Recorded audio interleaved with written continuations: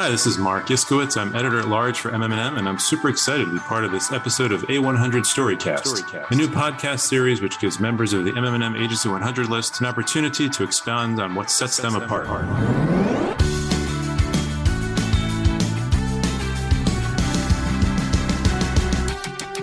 In this episode, we're focusing on triple threat communications, and I'm speaking with Tim Frank, owner and managing partner, and we're going to chat about what inspired him to start the company, why clients have dubbed it the Unagency, and what the future looks like for independent agencies in the wake of the pandemic.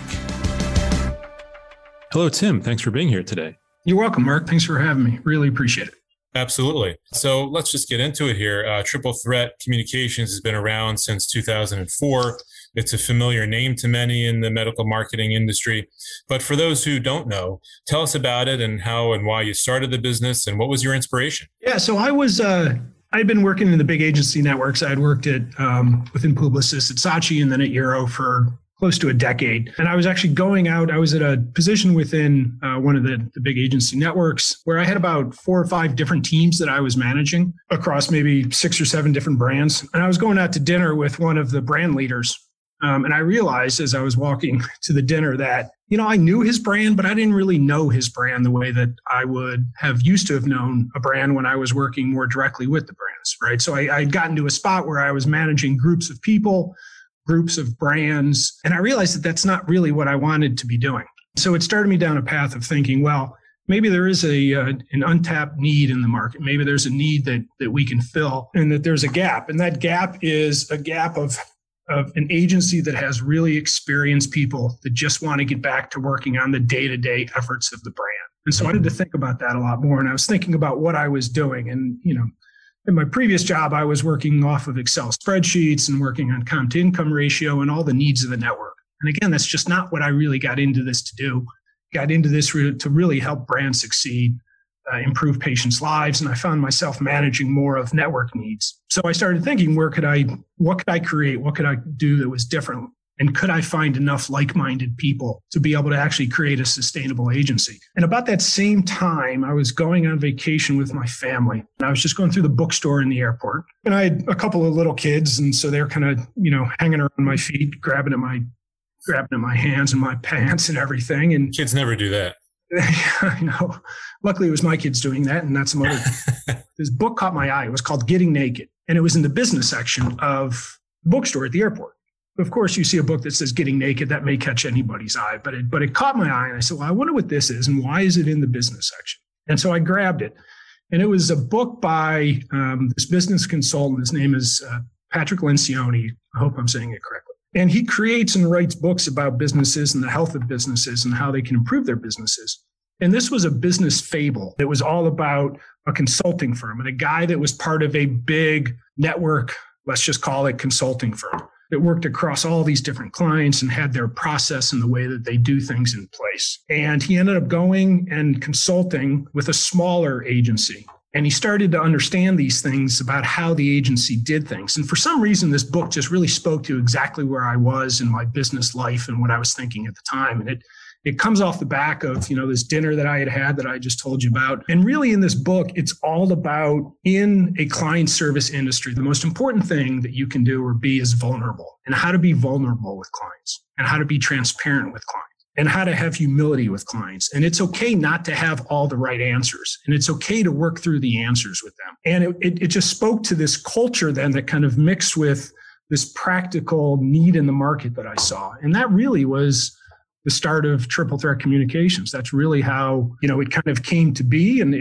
then how we continued to move on from there and the model that I wanted to create and the culture that I wanted to create. So that message of it's okay to not have all the answers and to work through things with your clients spoke to you.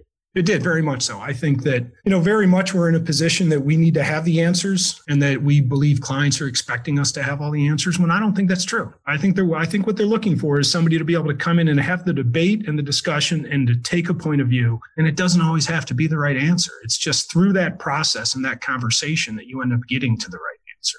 And to ask the right questions, of course, and absolutely cover the needs. Yep. Let's just take a step back for a moment. We'll talk more about your entrepreneurial move there and what it's led to. But I just wanted to find out, how has the year been for you all at Triple Threat? How has your agency weathered the pandemic? Yeah, it's been actually a great year. There was obviously a lot of uncertainty in the beginning. We saw a number of assets that transitioned to more digital assets, as I'm sure a lot of brands and a lot of from agencies saw.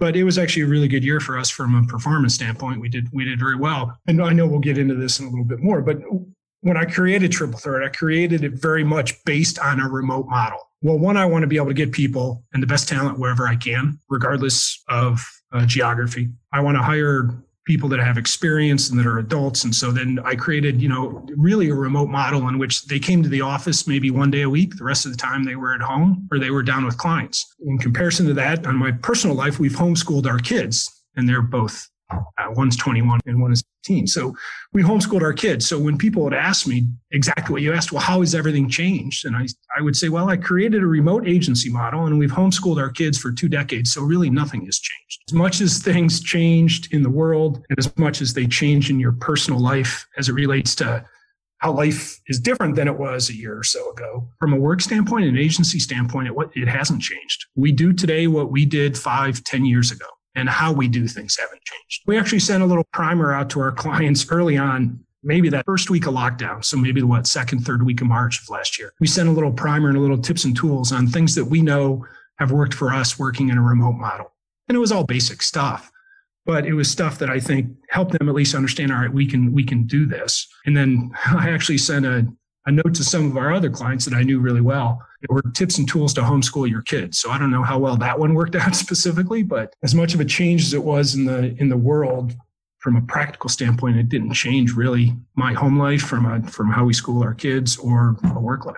It's really interesting. So let's just take a step back. I know earlier you talked about the founding of the agency, but just go over your background a little bit more. You started Triple Threat Communications 16 years ago. You had been with some of the big network shops, and your experience there kind of led you on this entrepreneurial journey. That led you to kind of your current positioning, which is the Unagency, as a way to contrast yourself against the agencies that you once worked for. What makes you guys different? Yeah, it's funny. We early on, we had a discussion. We started to go down an anti-agency path, and then we realized, well, we can't be an anti-agency. We are an agency after all. And so we kind of went down the Uncola path. And really what makes us different is our DNA. And it's not really us versus networks. It's a matter of DNA. You can be a relatively small shop and have the same DNA as a large network agency. It's really about what drives you forward and what gets you up every day. And we have a relentless focus on putting the client first. And that is maybe trite or overused in some instances. But when we talk about it in a way of it being very personal, in that we want to make sure that our people wake up every morning thinking about the needs of their clients, not thinking about the agency. I wake up every morning thinking about the needs of our clients, not the needs of the agency. And I think that's the biggest differentiator between us and other agencies, whether they're big or small, with a different DNA. And so, when we talk about that, we talk about things like we don't give our staff or our account people revenue targets, because I don't want them thinking about the agency. I want them thinking about their clients. We have this term we use all the time, which is lead dog versus big dog. So if we're going to lead a brand, we need to be able to lead the brand and lead the other agencies that work on that brand and lead them all towards a common goal of what's best for the client versus the big dog. And the big dog's the one trying to eat out of everybody else's bowl, right? And we're not interested in that. We're interested truly in trying to do what is best for the client, aligning our objectives with the client objectives. And if we do that, the agency will take care of itself. And as you said, we've been around for 16, 17 years. And so it's been proven to work for us, at least. It is, it's very much a process and a thinking that we go through. And when people are new to the agency, it may take a while for them to get that sort of idea in their head. I will have many conversations with them about, no, we don't want to do that because that's not really what's best for the client, or find out what's best for the client and let's go do that. It may be going and finding an outside partner instead of saying that we can actually do something because we don't do it as well as maybe somebody that specializes in it. Well, let's go find that agency and let's bring them in so that we're actually doing things that are going to be able to move the client's business forward. Okay, yeah. And to that end, back in 2016, you articulated a lot of these differences between yourselves and what you wanted to be versus, what you didn't want to be in kind of an open letter. And you didn't pull any punches with this. With the title of the letter, you called it the Network Agency Model, Big and Broken. And in it, you gave a number of examples of what you saw as misdirected focus. They're always consolidating and reorganizing. They often move their best people into higher ranks of management, which can make them less accessible to customers, et cetera. I'll ask you about the response in a moment to the manifesto when you put it out. But, your argument was that while the network agencies may have done a fine job during the industry's what I'll call the small molecule heyday, but now that it's moving away from the mass market brands and more into high science and rare disease, less PCP oriented, as well as more targeted immuno-oncology and gene therapies, that the bigger organizations aren't built for that and that clients need a different kind of partner, right? Was that the gist? Yeah, it was. It was really trying to say that the focus of the big agencies and the networks are really on the big agencies and the networks, and they're not on the client and how the client needs are changing. And we did talk about the one example where, and I'm sure everybody can relate to this, as you progress in your career and you do really well, you move up within an agency.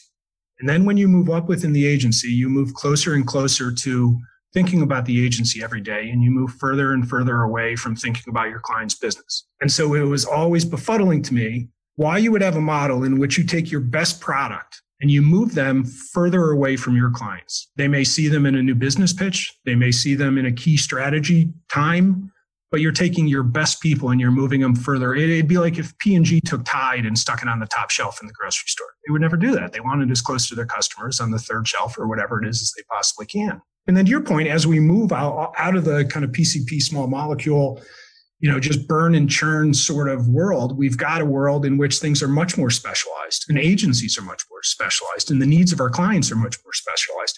And big, large network agencies in this instance, I don't believe are best suited to do that. One, their DNA is different. Two, they have all these issues and concerns about shareholder value and what they need to do for what's best for the agency. And three, it's hard to turn a boat around. Those are big, massive ships, and they're hard to turn around. They can create a conflict shop, or they can create a group that they're going to call it's a small agency and it's flexible, and they're going to be able to do the things that are best for the client.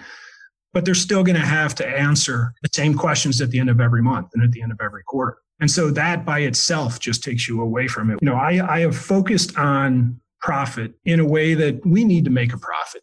To be obviously sustainable, we need to be a profitable organization. But I am not focused on maximizing profit. And there's a big difference, right? Maximizing profit means you've got to sell in everything that you can, that you've got to charge the highest price and get the lowest cost in that system.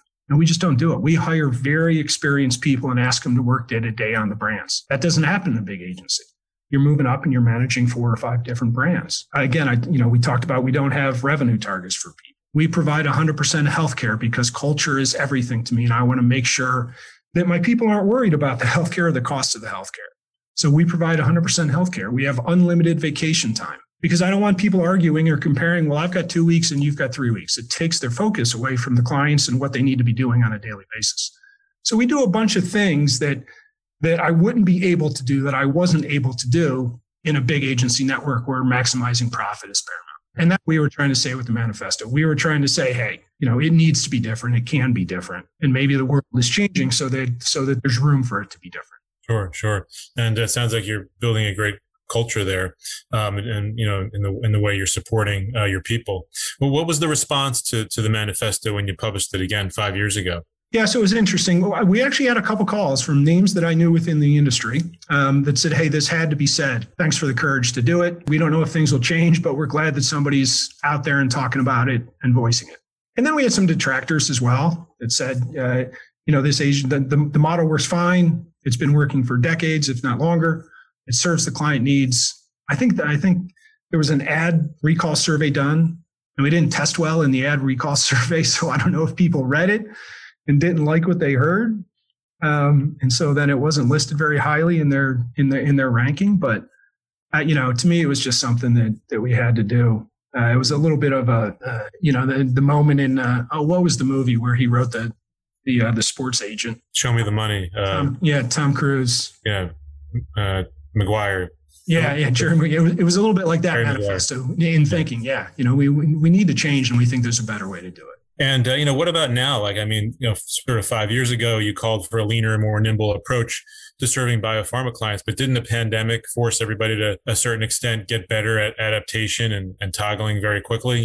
Is it still as relevant today as that message as it was 5 years ago? I think it is as relevant. I think that it's really about focus, right? And there was we called out in that article that, I remember reading an article years ago about Warren Buffett and Bill Gates, I believe? Bill Gates. Yeah, I'm sorry. It was Bill Gates and Warren Buffett.